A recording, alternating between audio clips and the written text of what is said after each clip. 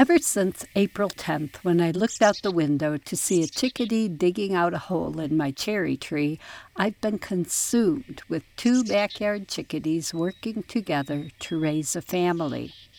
Starting about the 1st of June or a day or two earlier, the parents started being a little less tolerant of me, especially near the nest. And since they're the ones who created the splendid opportunity, I obviously had to honor their wishes. I did keep setting out a camera on a tripod, capturing video once or twice most days, and took photos from a bit further away, but I was as quick about it as possible.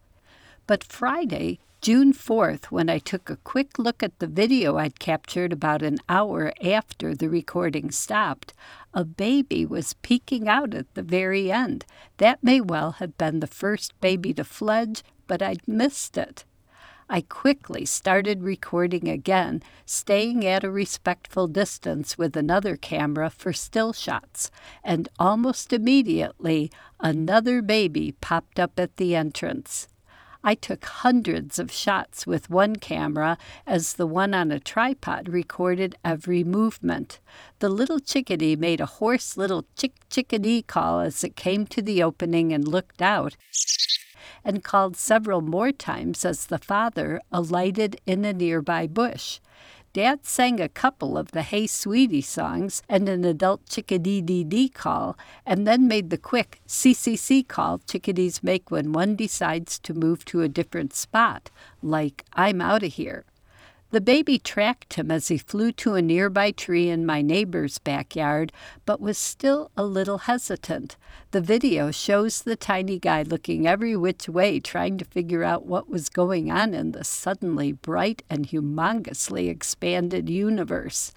I captured a minute and a half of the drama, and since my really good directional microphone was attached to the camera, you can hear baby and Dad's calls. The baby made a final call at the entrance and flew out of sight, making one last call from off-screen. The camera I used to make this video recording of the wonderful event was pointed at the nest, but my other camera and my eyes tracked the little guy to where the dad had landed in my neighbor's yard. I took about a minute's worth of photos over there, but it was tricky as the little guy got its balance as its father encouraged it to flutter to higher and higher branches. Meanwhile, my other camera was still recording video at the nest. About an hour after recording the last baby fledging, it did capture the father calling off camera, alighting at the nest entrance one last time with food, peeking in to make sure the nest was really empty with no babies left behind. He called off camera once more just in case, and then flew off. None of the family will ever return to the nest.